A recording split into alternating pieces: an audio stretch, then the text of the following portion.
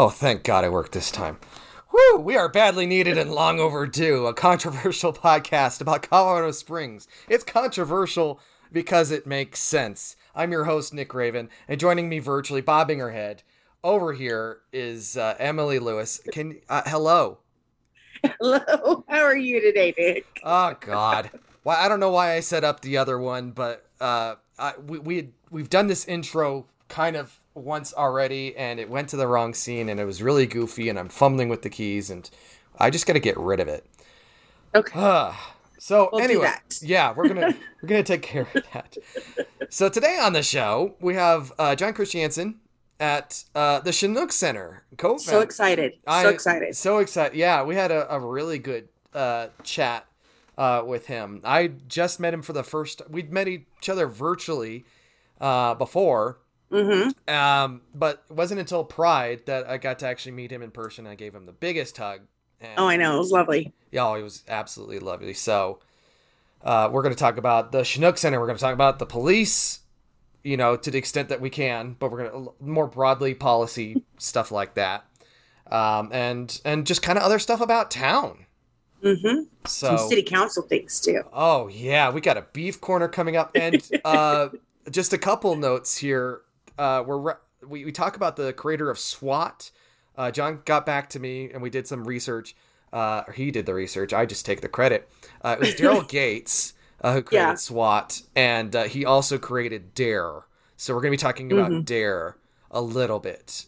Keeping kids off drugs and whatever.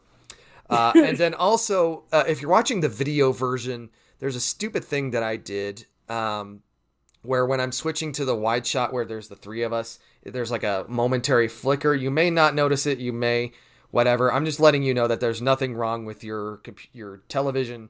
Do not adjust the X or the Y at all. You're fine. It was on my end, and I'm too lazy to edit all of those out. So you're just going to have to deal with it. That's the kind They're of... going to be looking for it now. And They are. All the comments. All the comments are going to be about that. I know. All of them. God, Nick, you suck. Why did you do that? Anyway, did you have any other notes as you take a drink before we go talk to John? No, I think I'm good. Let's go do it. Let's go do it. Let's go talk to John Christiansen with the Chinook Center. Yes.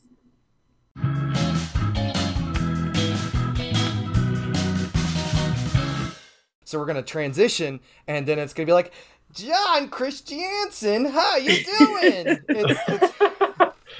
Will there be some build-up music for it, or?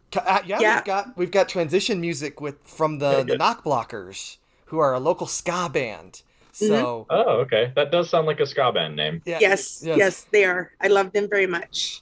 I'll have to check them out after this. Yeah. And you can watch all of our podcasts and stuff like that.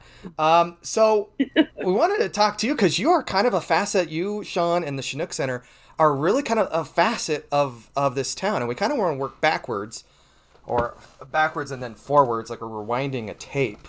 And I want to hear about how you got to Colorado Springs. Are you native? What's going on? Tell us the story, the untold story. Wait, the untold story of John or Chinook Center or what? We'll start with you actually, because that's going to lead into the Chinook Center. All right, because I can talk a lot. You know that if you've seen my podcast. I know we have a podcast. Yeah, no, I'm not native in any sense of the word. But what's funny is my family goes back 3 generations here, something like that. But I was actually born in Utah. In Utah. That's right, in Ogden, Utah. But I grew up here. I grew up here since I was 4, and then I moved around for most of my adult life. Lived in Texas, lived in New York, lived in Boston, lived in Pennsylvania, lived in Bangladesh, and then finally brought us back here. My wife Sam got a tenure track job here at UCCS, so we moved back here about 4 years ago. Okay. Yes. Okay. So wife's at UCCS. What is she? Is she still there? Yep. What does she teach? Just got tenure, as a matter of fact. Yeah, that's great. That's pretty important these days. Yeah, it is. Yeah. What does she teach there? So that I can sign up. History. Yeah, go take a history class. Okay. Teaches South Asian history, Sub-Saharan Africa, and the history of the 60s. Awesome. I love history. So you bounced around a lot. Was that like service, or was it charity, or what brought you so many different places? Mm, wanted to travel, also graduate school and jobs, things like Just that. being around. Just different various things. Yeah, that's kind of the enviable life. Like, oh, I wish I could travel. I wish I could go around the world and visit all these places. And then you got to do it, and that's pretty rad. Yeah. We got to live in Bangladesh for Sam's dissertation research, so that was fun. Oh, that's pretty. That sounds awesome. really interesting. Yeah. So how did you start with then the Chinook Center? What's inspired you, or were you secretly a conservative for your youth and then changed over time? Well, I'm still secretly a conservative, actually. This whole thing has been like a fifth column sort of thing. Are you a 3%er? I'm a 1%er. Oh. So the Chinook Center was born after we moved back here to Colorado Springs, and I'd been engaged in radical politics for most of my adult life. I was an undergrad here in Colorado Springs. We'd moved around, moved back to Colorado Springs for college, and then for graduate school, moved back to Boston. But so when I was at UCCS, I'd started like a student activist organization, which was like a radical act, doing radical activism, like the berets and stuff. Yeah, exactly. We were doing anti-war activism mostly because I was back during the Afghan and Iraq war days. But when I was living in Boston, I was a part of the Boston chapter of the Industrial Workers of the World, which is like a radical militant labor organization. Mm-hmm. And we had an office in a place called Encuentro Cinco, which was, people have given me a hard time for this because I'm like, let's go back to southern Mexico in 1992. But it was based off the Zapatistas uprisings Encuentro model, where they were like, we need to build a world of social movements to counter the power of neoliberalism. So they invited social movements all around the world to come meet and then, create a new pole in the world, because the Soviet Union had fallen, so there was no second pole in the world. It was just capitalism. Capitalism won. Yeah, hyperpolarized. Yeah, so we didn't have there was nothing pushing against the neoliberal model that was emerging in the 80s and 90s. And so they did this whole thing where they were like, well, we need to build a people's movement from the ground up. So one of our friends in Boston had gone to one of those, and he decided to build a space in Boston called Encuentro Cinco, which was supposed to be a meeting place for different social movements in Boston. So it was a space. It was on the 6th floor of the Unite Here Union building down in Chinatown. What's that? What year was this? Oh, I actually am not sure when he founded it. It was early 2000s, probably. Yeah. Okay. But when we joined, it was 2000, I don't know, something 10, something around there. The IWW joined. And basically what it was is all these different social movement organizations, radical organizations, could use the space. We had our little quote unquote office in there, which was like a desk basically, and a little cubicle. And I just thought it was great. We had shows there, we had socials there, we could use the space for anything, and you got to meet other radicals around Boston, and they had programming and things there. So when I moved back to Colorado Springs in 2018-ish, 2019. I got back in, Colorado Springs. I'd grown up here, and so I knew it was conservative. And I was like, man, we need more infrastructure for the left in Colorado Springs. And so I was like, let's just do this to Sam. Let's build something like Encuentro Cinco in Colorado Springs. Part of it was because I thought that there was more left-wing activity in Colorado Springs when I got back, because I'd been following a lot of Facebook pages. Turns out a lot of Facebook pages aren't real world organizations. They're just Facebook pages. Yeah. So we made a list of all the groups that we knew of, and it turns out only a few of those were actual in-person groups, rather than just pages that were sharing memes or whatnot.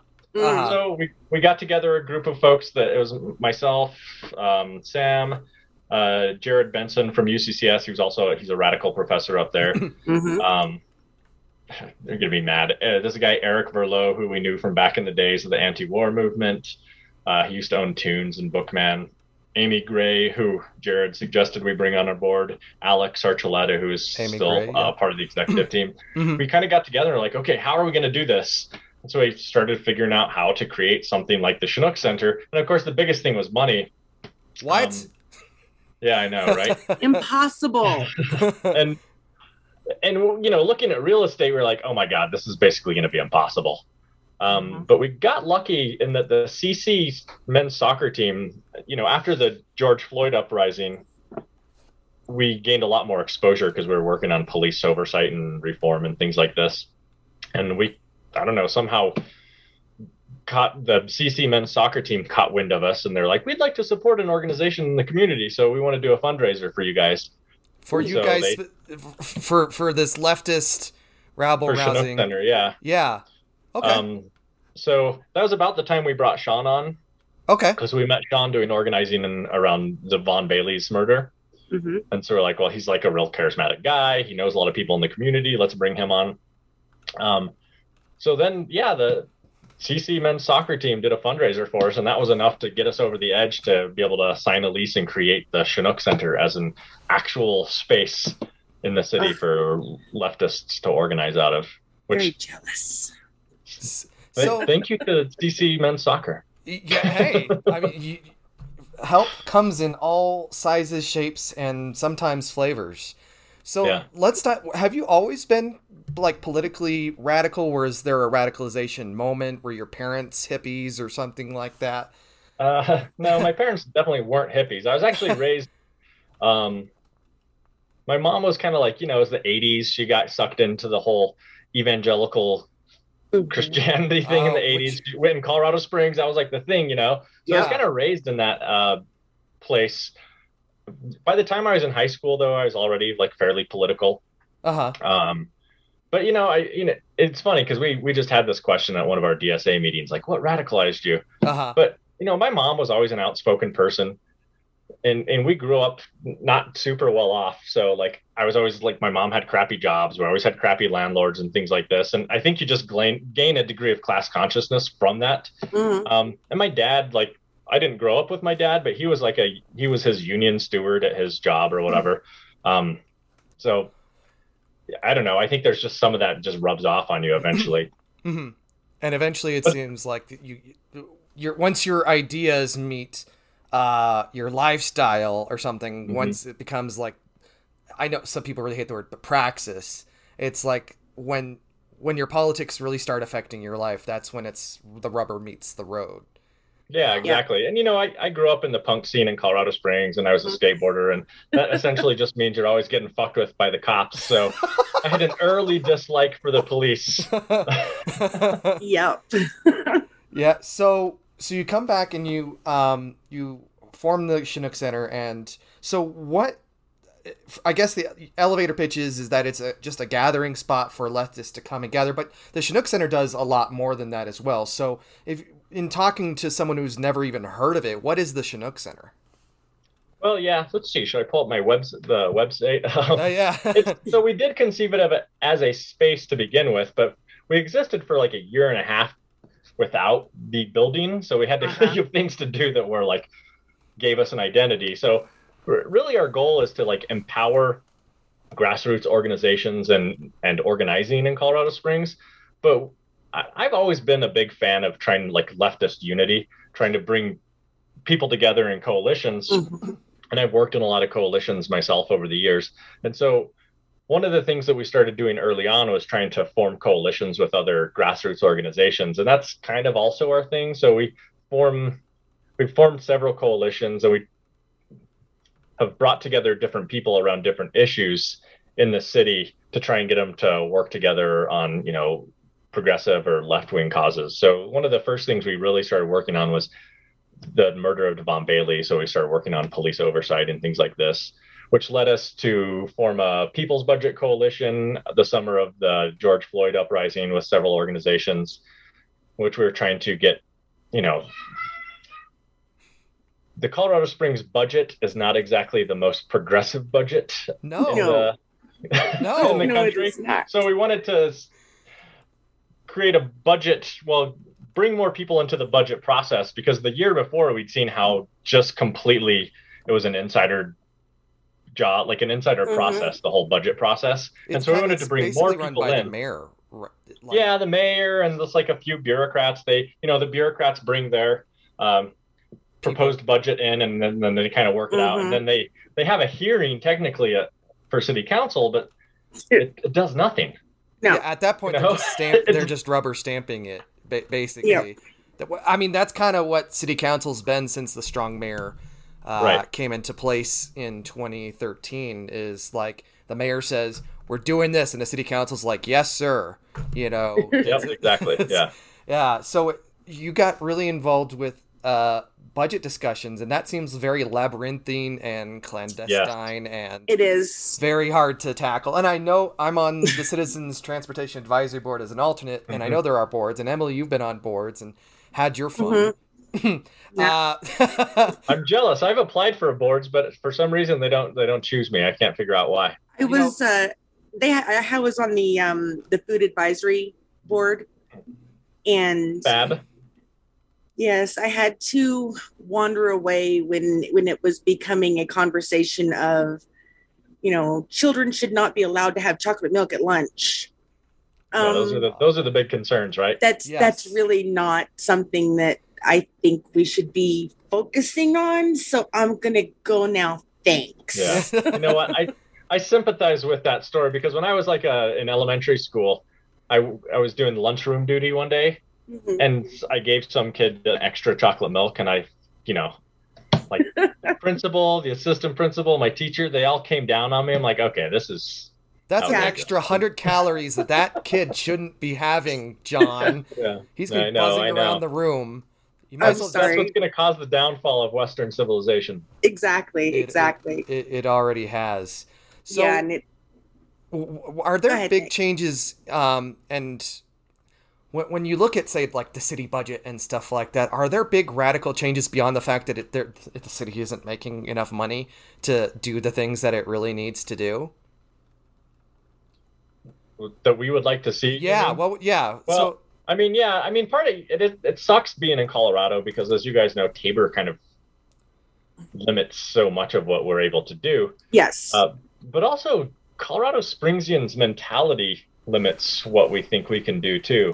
I don't know why. There's a lot of great things about Colorado Springs. In a lot of ways, I think the people of Colorado Springs are much more open-minded to new ideas and things, like more than even Boston. I used to live in Boston, and they think of themselves as such a progressive city or whatever, but Colorado Springs, actually, people here are open-minded in a way that a lot of people around the country aren't.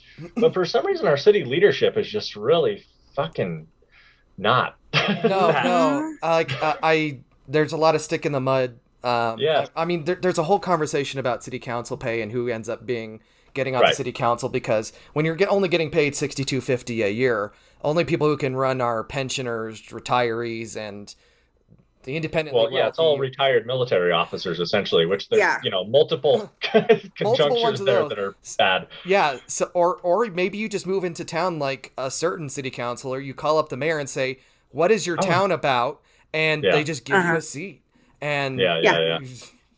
I mean, so one of the things we really focused on, though, was trying to take money from the police department and put it into other things in the city budget. Because when we first, it was 2 years ago, I want to say, when we saw the city budget, there was like cuts to all these like better programs, and then more cops. And I know people are convinced that cops somehow lead to less crime, but really, when you look at the data and you talk to experts about it, it's not the perfect correlation that people think it is. With higher number of cops and less crime, because there's so many other variables that go into it. And so we were trying to really push, like, look, let's put money into mental health, which the city is like, well, we don't take care of that. That's the county, which is part of the problem. The city that is a big part of the problem. Yeah, exactly. Yeah. I don't remember all the specifics now, but we were just trying to move money around into more social spending programs, better public transportation, things like this. But the city just, they don't think that way. You know what I'm saying? No, they don't. They're very black and white on this is what we're supposed to do, so this is what we're doing. Yeah. For as much as I hate the term, there's no outside the box kind of thinking. It's all very right here. This is what we do. Yeah. And it gets really difficult to expand things when the ones in charge are like, well, I think it comes from there's like two sides to that, right? One is the conservative, like the regressive, like we should run this town like it's basically Calhan with that kind of rural infrastructure requirement. And then there's the other side that are leftists, but they're like, man, we're never gonna get what we want, so why even bother? Liberals are very defeated in Colorado Springs, which that's when I moved back. That's one thing that struck me is that Colorado Springs isn't the city I left back in the early 2000s. When I got back, it was like it had grown, it was more progressive, things like this. But there's both the conservatives in the cities and the liberals in the city are very much stuck in the idea that this is still 1996 Colorado Springs. Yes, which was very different from even like 86 Colorado Springs. Yeah. Honestly, I think 86 Colorado Springs in a lot of ways was much more progressive than we have been in a really long time. Because I grew up mostly here in the Springs. Been here for very many years. You've seen some stuff. I've seen some stuff. Yeah. But yet, when the evangelicals came in, that's when the dichotomy of Colorado Springs got really weird. Yeah. And we talked with really Roger weird. Butts about he's a Unitarian minister, but he's a progressive Christian, and so talking with him about religion in Colorado Springs was very enlightening. And as a former conservative Christian myself, evangelical, I get it. I remember being on the dark side as well. Now you came back in 2018 after all the 2016 stuff had happened. Do you watch the local like Dems, the El Paso County Dems at all? Because there's the Chinook Center, DSA, the leftist organization, and then it seems like there's kind of a disconnect, even if you know all those people, between that and then the political apparatus in town. So I don't know how you connect with that at all. Yeah, I mean, I know, yes. I mean, you kind of have to know about Democrats and know Democrats. I mean, it's funny because John is constantly reaching out to, oh my God, sorry. Yeah. Uh-huh. Reaching out to DSA and myself and things and trying to get us to work closer together. And whatever. I'm like, I don't have strong feelings one way or another about DSA working within the Democrats or not working with the Democrats. I know that's like a big thing in DSA because I'm a DSA member. Mm-hmm. DSA, Democratic Socialists. Democratic Socialists of America. Yeah, okay. Yeah. What Bernie says he is, but is not really. Yeah, Bernie's more of a social democrat, but it's okay. We still love him. He spurred a lot of people. I don't know if you want to speak to that as well, especially in the past 6 years. Yeah, I mean, I don't know. It's different because I started doing activism back in the early 2000s, and there's like more people that are identifying as like socialists, I guess now. Like that was really hard. I didn't know very many other socialists back in 2000. But it's sort of different too. I don't know. There's a confusion for a lot of people that think they're socialists when they're, actually maybe just progressives or liberals. Yeah. And so we get a lot more of like having to deal with that. And I don't know. I have to deal with that in my classes too, which just sometimes I'm just like, I don't want to deal with this right now. I don't want to explain politics to you. I don't want to get pedantic about who's doing what. Yeah.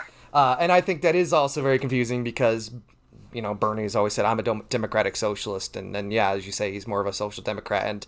And I think like that's an entire thing, especially among, obviously within left-leaning circles, but definitely in right-leaning ones where socialism is communism, is the end of the world, is, totalitarianist regimes, et cetera, and then having to sort that out is practically impossible. So I do not envy you as an action. I'm a social democrat. I like to right down the middle. Right. Okay. And No, that's not. I mean, I appreciate that you think social democrat is right down the middle. Yeah. That's good though. That's good. Some good perspective. There we go. I tend to be a little more radical there, but that's okay. Yeah, we're working on it. But I used to be an anarchist, so I have friends that are anarchists. I'm 99% sure my teenager is also, honestly, an anarchist. It's a spectrum. It's popular again. Yes. Yes, it actually is. It's a whole thing now, and they have a completely different, maybe not a different idea of anarchy, but they have thoughts about anarchy and how that needs to look. Okay. That's interesting. Yeah. Teenagers are weird, man, especially now. They're so weird. I love them. They're weird. Mine's a pretty staunch communist, so. Oh, okay. That's all right. If you start radical, there's nowhere else to go. And then yeah, he's a classic red diaper baby, I guess. Just missed a couple generations. So, but let's go back to the police and that, because obviously you have had some experience with CSPD and that. One thing that the local politicians are constantly talking about is the fact that we're 110 police officers short of where we should be, which is why when you call 911, you get a, hey, hang on, we'll call you back in 15 minutes. Hopefully nothing really bad is happening. But in the past few years, I can speak from experience that people... so many issues that the police have to encounter are people in mental health crises, and when you're a hammer, everything is a nail, right? So, yeah, exactly. So when you're bringing in these people who think that everyone who's having an issue is a criminal, you then have this expectation that now you need 110 people in full body armor, wandering around the streets. Like just the other day, I was at the bus terminal catty corner from City Hall, and there was this guy just kind of sprawled out up against a planter, and 3 uniformed cops in full body armor in 2 cars show up, and I was honestly kind of terrified every single time I see someone having a mental health crisis, and the police show up. It's really scary. Like I'm ready to pull out my phone and start recording what's going on. Right. Yeah, it's terrifying, and the mindset about how the police work here is perverse, but it's not a distinctively Colorado Springs thing. It's an American thing, and I'm sure you could speak up quite a bit to that with your experience at the Chinook Center. Yeah. Yeah, I mean, I completely am right there with you with the police. And honestly, the entire criminal justice system. Part of the issue with Colorado Springs, too, is the district attorney here is always so conservative as well. Mm-hmm. I've lived in other cities and protested. I mean, I've protested in Bangladesh. I went to a May Day in Bangladesh. I was like, that was the best May Day ever, too, by the way. Which is funny because the police there are so different. You can bribe them very easily. Maybe that's what we need here. Yes, just bribeable police. Yeah, they just don't have there's no state hegemony there, which sometimes I wish we had here as well. But the police, the idea for the police that they need to be a part of everything is what's so incredibly overwhelming. I mean, I completely sympathize when you see anything and so many cops show up, and you're right, they show up in full body armor. In fact, have you guys seen that meme about the Lego cop? That's like the evolution of cop. Evolution of the cop over time, and it just it starts as I don't know, those it's like officer friendly or whatever. Officer friendly, and then now they're like soldiers essentially. Yeah, they're like, he's got a scowl on his face. I'm like, it's perfect. That's exactly what's happened. And I think what for a lot of especially older people don't realize is that in fact policing has changed significantly over the last 40 years. Mm-hmm. And so while I'm still critical of policing prior to the new turn, it's a lot different than it used to be. People believe that the police are just like the friendly cop that's like walking the beat in your neighborhood, but that hasn't really been the case since the 1970s at least. Yeah. Yeah. Not earlier. And the idea too that they're stopping, or that crime has changed in some significant way. Like, admittedly, okay, we have way more guns in the United States than we did in the past, which, like, I'm not a fan of personally, but It's pretty absurd, actually. That is like, what's that? It's pretty absurd. Yeah. And I say that as someone who has owned a gun and that, so. Yeah, and I'm not, like, personally, like, anti-gun necessarily, but, like, people are kind of obsessed with them. It's sort of silly, you know? Yes. Have you seen that photo series? It's become a whole thing of you know, if you don't support my right to own 650 guns that soldiers use out in the field, then, you know, you're anti-gun. Right. Yeah. Or you don't have a sticker of your gun family on the back of your pickup truck or whatever. It's just like, that's the values that you're reflecting with that. There was a photo series that was up, but it was basically the, like, high-end gun owners. It's just them laying out all of their firearms. And so you have this couple or so, they're standing in their driveway, and it's just loaded with rifles. I've seen those. And firearms, and they're up on the roof, and they're around the pool, and it's like, that's absolutely outrageous. Not the solution. It's so dumb. Yeah. Mm-hmm. So that's a legitimate thing. I think that there are more guns in the world, but the police, you know, they started in LA in the 80s, I guess. The move towards the model of, like, the occupying army of the police, like that model spread mostly around the rest of the country, and Colorado Springs really took it up as a model. I want to say 3 or 4 years ago, went to the city budget meeting, and we asked the police if they were gonna get more funding, would they do community policing with that? And Niski was like, no, we have no plans to do community policing. Yeah, which was like successful in Boston. And lots of other cities across the country, but the Springs Police Department they think that they have to send a bunch of armed cops to a lot of different things. A crash, if you have a fender bender, why do you need the police there? Because they're criminals. You know, right. Everyone who wrecks a car is a criminal and has at least 15 pounds of cocaine in their trunk. That's how it works, John. Yeah, exactly. If you crashed, it's probably because you're a drug dealer. Exactly. Yes. Going to Manitou, getting that hot CBD. Getting a little chill, you know. But there are just so many situations that the police don't need to be there for.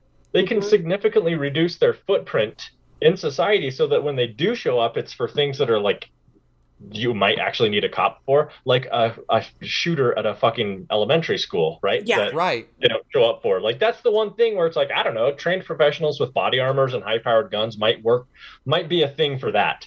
That might be where they belong. But it wasn't that but kind of otherwise, it's not like a thing that you need daily in your life, because there are so many other people that can step into these situations. Mm-hmm. But, you know... What do you think about, like, then SWAT? Because that was another big thing that came out of L.A., was you would have, I guess they're standard cops now, but they were basically soldiers that would come in after that Hollywood shootout, you know, Daryl Glenn. Yeah, the creator. No, not Daryl Glenn. Daryl. Daryl Harris or Daryl, and yeah, but he also created Dare, which was also an amazing program. But the idea of you have this specialty team where everyone else can be officer friendly, but then these guys are the ones with the battering rams, and Colin Farrell and Samuel L. Jackson, you know. It's a great movie. I don't know if you've seen it, but it's pretty fun. I don't know if I've seen it either. You should. But the idea is that it used to be segregated. You just had officer friendlies in just plain clothes button downs, and now everyone is ready for war. And it's this kind of over leveraging, like, well, gosh, wouldn't it suck if the one time that the cop didn't have the full body armor, they were the ones who were shot and killed in line of duty? And it's that, like, paranoia. Well, you know, and I know this sounds heartless, but a lot of the extra money that cops are getting nowadays is to protect them. It's not to protect society. It's to protect them against society. Yeah, and, like, exactly. I'm sorry, that's what you signed up for, man. Yeah, that's your job. Your job is to put your life and yourself on the line to protect the community from actual criminal people, not, you know, the homeless guy who's having a mental health crisis. Right. That's not, because I'm downtown, and I'm right off that little trail system. You know, we get our share of unhoused, that wander past, which is fine. I did have to call the police on one, and I hated every minute of it. Every minute of it. I was so mad. He decided he wanted to throw rocks at, specifically my person. Okay, yeah, that's. Is this the serial window breaker that's been going around? Because no, I don't know. There's just broken windows all over downtown Colorado Springs lately. I don't know, but no, because he was mad that I had a big dog. Oh, okay. Oh, I mean that's a reason. And mad at I'm also mad about that. Just to let you know. All right. Where's the rocks, John? Yeah. Right. Jeez. But yeah, so I said I had to call the police on him, and they did show up relatively quickly in a completely overblown, manner. There were probably 4 police cars, and everybody's getting out. I mean, he doesn't even have on shoes. I'm gonna guarantee that he does not have a gun. Right. Yeah. It's just not. If he had a gun, he would have shot me instead of throwing rocks at my head. Or he sold his shoes to get a gun, and who knows how that's going to happen. You know what? That is exactly probably what happened. But and like I said, it was someone who was having a mental health crisis and needed, and probably still needs, some kind of mental health intervention. That kind of support. And I would love to see with our police force the inclusion of these, I guess mental health cops, essentially. Well, there are there are other departments where they are integrating social workers and mental health people into that. And but they don't. But they don't show up. Well, here in town, there's only like 2 or 3 teams. Yeah, they created a few teams like the Star team up in Denver and the Cahoots up in Eugene, but they insisted that they would have to have cops as part of those teams, which is not the case in Denver or Eugene. Well, the whole idea is to not have cops show up, because to not have not have these people who, as I think as a cop, every interaction is a possible altercation. Exactly. Yeah, exactly. And we need to be able to look at that differently. But we're not training our police officers to do that.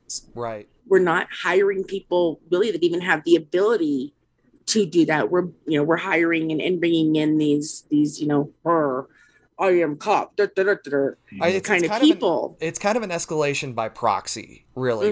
It's like mentally, I like to think about, you were talking about gun ownership and stuff like that. And there are so many things that have happened as a result of just so many people owning so many more guns. It'd be like if the founding fathers had said there was a private right to own dynamite because the enemy was made out of brick or something, and you really need dynamite against this kind of particular opponent, even though this was, like 80 years before dynamite was invented. So now you have kids that are like walking around with bricks of C4 with little fuses in their pockets, and that you can just get a vending machine. And if you tell someone that their explosives are not valid because every time something bad happens, you blow up a neighborhood, they're like, no, man, you're suppressing my freedoms. Right. Yeah, exactly. And I think that's just an entire spectrum there versus knives or whatever. We've been talking about the police, but are there other city policies or things that you or the DSA or the Chinook Center take a look at and say, like, there's another way that we could be doing this, and we're really advocating for this kind of change? Yeah, I mean, I think the other big thing that we have really focused on is the homeless crisis and housing.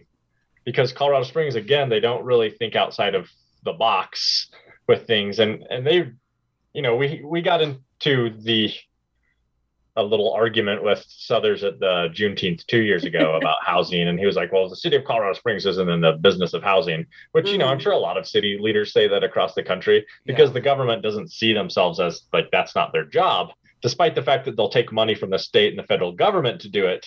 Yeah. They don't see that as their job somehow. Because they just want to leave it up to the private market. But like clearly the private market is failing with this. There's no incentive for people building and selling and renting houses and apartments to bring down their rents. I mean, why? I mean, I'm sure at some point they'll reach a crisis. But the thing is, I don't know if you guys have been paying attention to the news.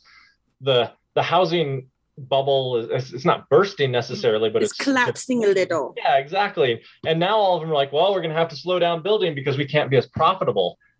Yeah. So this idea that somehow like the slowdown in the market is going to create more affordable housing is ridiculous, because all they're going to do is retract building so that they can keep their profits at the same level. And I mean, this is something obviously that just drives me bad as a dirty commie, is that we never talk about the fact that everything is just about squeezing as much profit out of everything as possible. 100%. Exactly.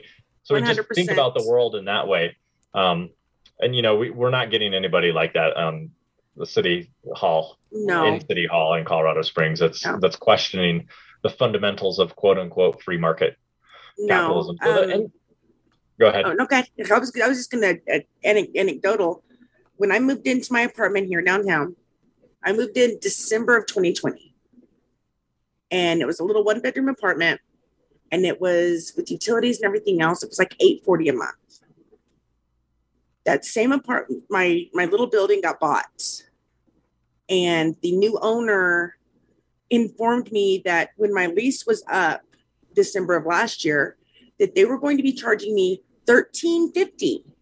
Oh my God! For these same apartments, and I was like, they could, and they can. Yeah, well, exactly. Because what are you going to do?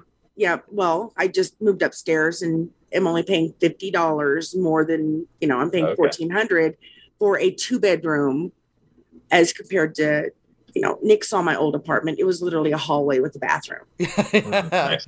It was super teensy. And yeah, and now they've turned almost the entire building into Airbnbs. Yeah, that is part of I mean, I have to give city council some credit for that, is that they actually did push back on the Airbnb stuff a little bit, despite organized groups bringing, you know, trying to push back against any regulation of Airbnb. So I am happy they did that, because there was a lot of houses in my neighborhood here too. I'm just over on the west side that are just Airbnbs. Oh yeah. And you just have these transients that are just coming in and doing whatever. They don't give an F, and then they're out of there. And, you know, and that's the thing, you know, we have there's 8 units in my building. Oh, we're just a little tiny, you know, spot. There are 2 permanent residents, or two units that have permanent residents in them, and everything else has been turned into an Airbnb. That's ridiculous. I mean, and it's a good location, but I was about to say that. Yeah, it is a good location. It's a great spot. That's why I love being here. But also, you know, right now we have broken beer bottles out in front. We finally had somebody show up to pull all the weeds, because it was starting to look like it was abandoned. Because, you know, as well as I do, not everyone who goes to an Airbnb treats it the way that it should be treated. There's cigarette butts everywhere. It's a freaking mess out there, and then nobody comes to clean it up. Right. Right. I mean, that's the wrong one. In fairness, I try to keep my neighborhood as junky as possible looking, so that it doesn't just get quickly gentrified, which is already happening. I'm like, there's so many like white 20-somethings moving into my neighborhood. Do that thing I saw on Facebook where she just goes out and plays a really loud recording of gunshots every night. That'll show them. Well, you know, honestly, if the rent is reasonable in your neighborhood, people are just going to show up anyway. Yeah. And we talked with Stephanie Vigil a couple of weeks ago about rent. And the fact that there's no rent control here in Colorado because of the Telluride decision and stuff like that. That people are just gonna, who cares? Whatever the richest man will pay, and it will be a man. Yep. That's what the going rate is. And so then that kind of opens the discussion. Kind of what you're talking about is the fact that housing is a human right.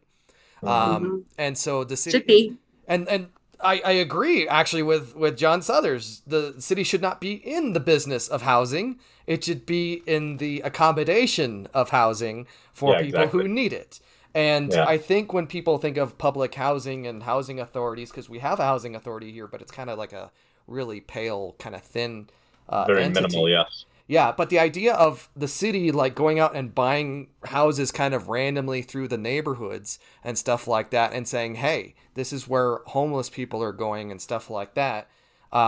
that's not even on their radar. They are not even Yeah. thinking about that. And I think that goes back to what you were saying about Emily was saying about there's no outside the box thinking. They know exactly what they think the government should do.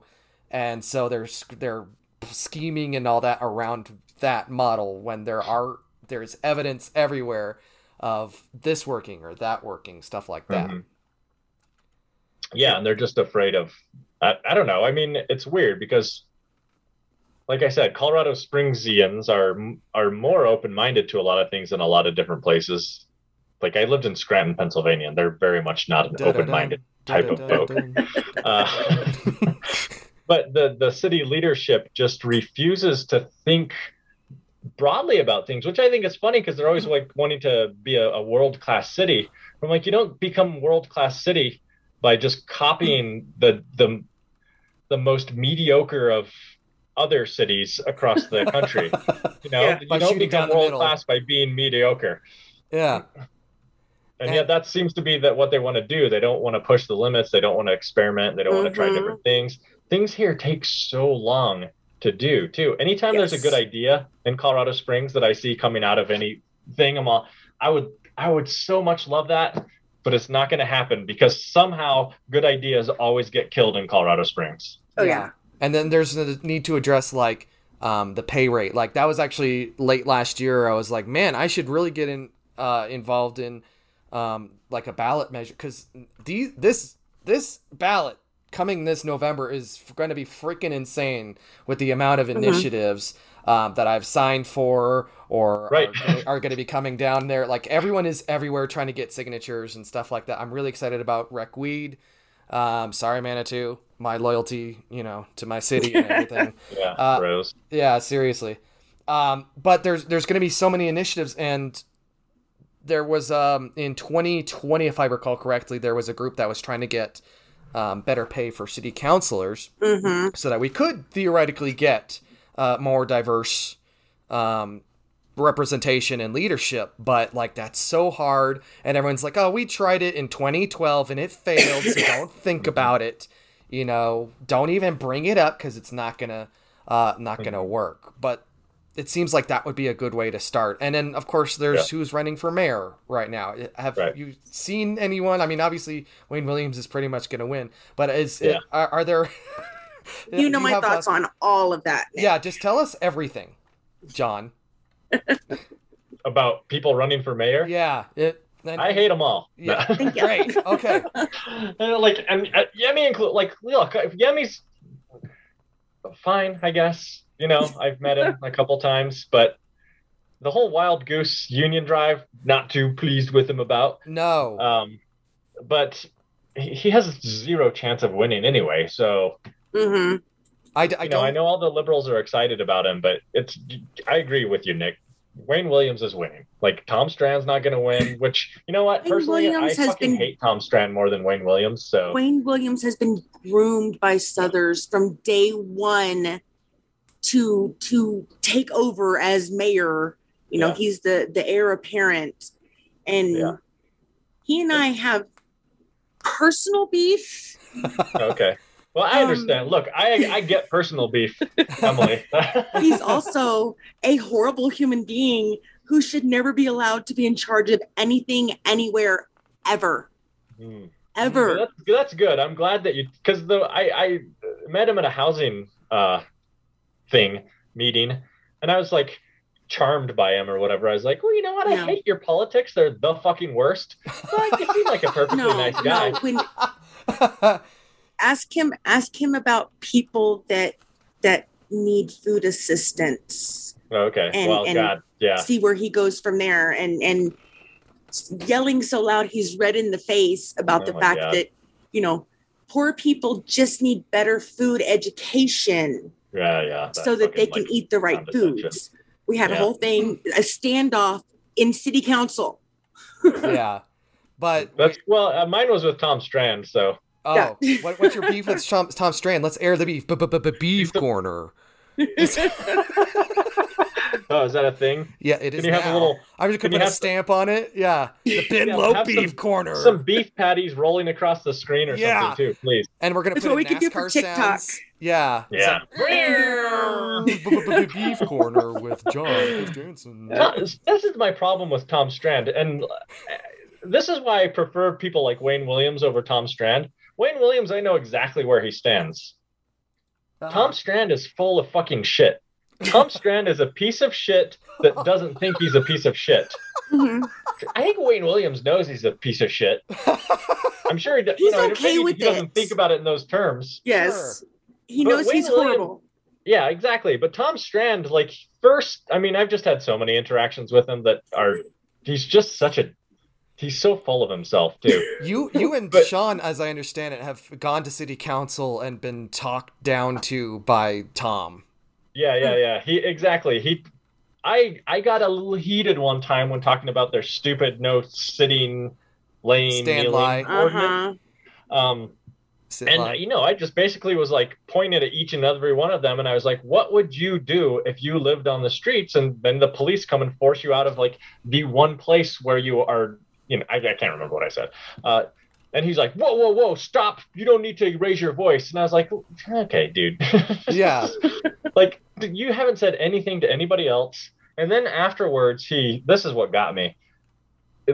Yolanda Avila was literally like tearing up after that vote. She was like really upset. Mm-hmm. And I went over to talk to her and console her a little bit. And he looked over at her and he's like, well, this is maybe why you need to win more elections. Just like so fucking smarmy. And it was literally weeks after they had selected Stephanie Fortune. Yeah. Mm-hmm. Completely against the will of everybody in our district. Yes. And so I just like lost it on him, like, fuck you, dude. Like, A, don't be a fucking dick right now. And then you guys just literally went completely outside of democracy. You're Trumpers as far as I'm concerned. Mm-hmm. To choose Stephanie Fortune. Yeah, you just decided this is who it was gonna be. Yeah, exactly. And he and Sean saw me getting upset with him, so he came over and then we had a whole exchange with him, and it was a little heated exchange. Yeah. But yeah. It's always fun when that happens. And I like to hear the personal beef of people just because, yes, again, we know that most of them are awful human beings. Mm-hmm. Just in general, because if you weren't a terrible human being, you wouldn't think and vote and behave the way that you do. Yeah, exactly. But it's nice to have some anecdotal information about, this is also what makes you crappy. Thanks. Yeah. And playing, I'll play devil's advocate right here because I'm right down the middle here. I used to have a lot of those opinions. Typical social democrat. Yeah, I know. Yeah, exactly. Pay me. Actually, hang on. Fuck you, pay me. There we go. That's how it works. But when you're in that mindset for so long, and you're in an environment that considers that valid, kind of everything else seems like something you need to attack. And then, like, the smarminess, like, that's another, like, Reverend Al Loma on the District 11 board is the same way. Like, well, maybe next time you won't vote me in. And so, but I was saying earlier, the idea that the Colorado Springs should be run like a rural community and then have all the amenities of Denver, but then pay as much taxes as Calhan, you can't fucking do it. It's something's got to change, and I'm glad that the city is kind of changing in that way. Is there something? I'm gonna kind of close it out here. Is there something about Colorado Springs that you're optimistic for, and something that especially with you and the Chinook Center and the DSA are working towards? I don't know, a bit broadly, or something you've got more discreet that you'd like helping the community with? I honestly, we don't have any like particular project that we're working on at Chinook Center. Well, you brought up the police. Obviously, we're still trying to hold the police to account for like surveilling us and spying on us and all this shit. Because you got some ideas. So that is still like part of our focus. It's just hard when we still have so many people facing charges that you can't really talk about a lot of stuff publicly. But that's obviously one thing that we're continually going to focus on. DSA is, the fact that even we have such an active DSA chapter in Colorado Springs, the fact that Chinook Center can exist in Colorado Springs, the fact that there's always events going on at Chinook Center, there are multiple groups that I think we have, like 9 groups in Chinook Center that are all like doing their things and building grassroots capacity and building up community. That the fact that all of that exists here, the fact that you guys have this podcast here, these are all things that give me hope here. I don't want to sound cheesy, but Colorado Springs is actually changing. And I think part of why it's so painful right now is because it is changing, and the old guard knows it's changing. They're trying to hold on. They're trying to keep it like their fantasy of Colorado Springs Calhan. But it's changing, and it's going to be really rough. But I think, coming out the other side of it, Colorado Springs is going to be so much better of a city, like the city that I always imagined it could be. Exactly. Because there is something unique and nice about this city, and unique and nice about the people of this city. And, I think that people have definitely felt disempowered in Colorado Springs for so long, especially liberals, progressive, leftists. They have felt so disempowered. But I think, over the last few years, they've just felt like, no, we're not going to take this anymore. And it leads to a lot of conflict, but eventually we're going to win. I'm confident that we're going to win, and things are going to be better here. So that's what gives me hope. Just the fact that we have so much going on here indicates that we are on the path towards winning something here in Colorado Springs that's better, even if it doesn't always feel that way when you look at city council, when you look at the mayor, things like this. But, I actually know that there are some good bureaucrats in Colorado Springs, too. There are, actually. We have, we weirdly have the support of a lot of, the silent support of a lot of bureaucrats in Colorado Springs. They appreciate what we're doing, and they help out and things like this. So that's one thing that I don't know, that gives me hope. Emily, did you have any last questions for John?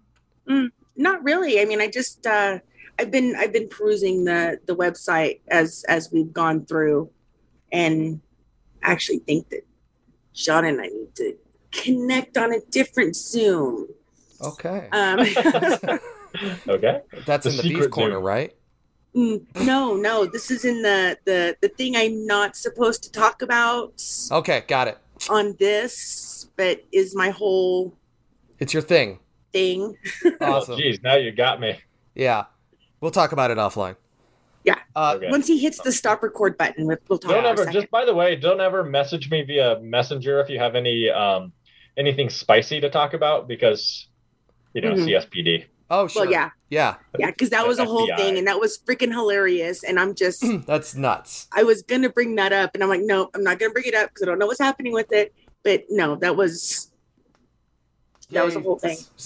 All right, John, where can we find you on the internet? Or I know you guys got your own podcast, you and Sean, Just COS or Just Cause, I guess. You got to say Just Cause, because it's like, it's a Just Cause. It's a triple entendre, possibly. Yeah. I don't know. Oh my God, I know. It's really clever. Yeah, we haven't been doing it lately. Sean's so busy, he's working multiple jobs now because it's such a fucking pain in the ass to live in this city. I'm sorry, we're allowed to curse on this? Yeah. Oh, thank you for asking as we're wrapping up, you jerk. Of course. That's going in the beef corner next week. Yep. Yes, you can curse as much as you want. Okay. Yeah, but we haven't been able to do it as much lately just because it's we all are trying to survive. But yeah, you can check out Just COS, Just Cause on YouTube or on Facebook, or come down to the Chinook Center. It's at Airport and Circle behind Taco Star. And you're actually right over there by the Come and Go. Yeah, across the street from the Come and Go. You have to go across the street and down and in the back. Mm-hmm. But those who are seeking you out will find you. You will find us. We're on Google Maps. I had to fix our pin on Google Maps, but it's in the right spot now. It was probably regressives don't go here. Yeah, exactly. Go to Come and Go. John, thank you so much for being on our little show here. Thank you for having me. And I love your guys' little your logo and imagery and stuff, by the way. It's fantastic. Thank you. That was we can't we're pushing back production at least 2 weeks so I can sit here and draw all these little pictures. So Great. I'm glad you did. Thank you, John. All right. Thank you. All right. Thanks a lot. Have a good afternoon.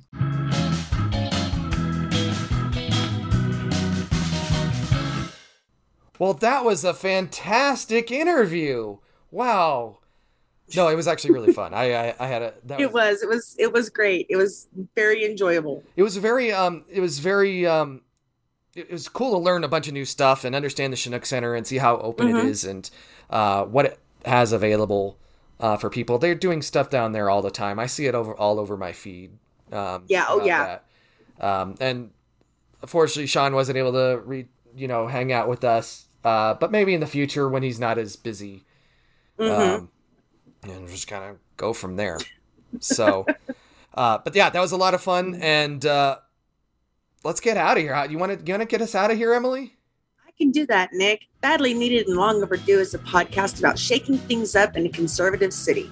This show is hosted by Nick Raven and Emily Lewis. You can watch the video version of this show on YouTube and listen to us in podcast form everywhere you find podcasts. Our theme music is by the Knock Blockers. They're a local ska band. Very awesome. Highly recommend you go find them on social media. You can reach us on a whole bunch of different social media platforms as well, like Instagram, Badly Needed Podcast, Twitter @Badly Needed COS, Facebook @Badly Needed Long Overdue Podcast, and on TikTok @Badly Needed Podcast. Be aware we don't actually have any TikTok content yet, but we're working on it. Fantastic. Well, we may not be on TikTok, but we are Badly Needed and Long Overdue, and we will see you next week. Bye.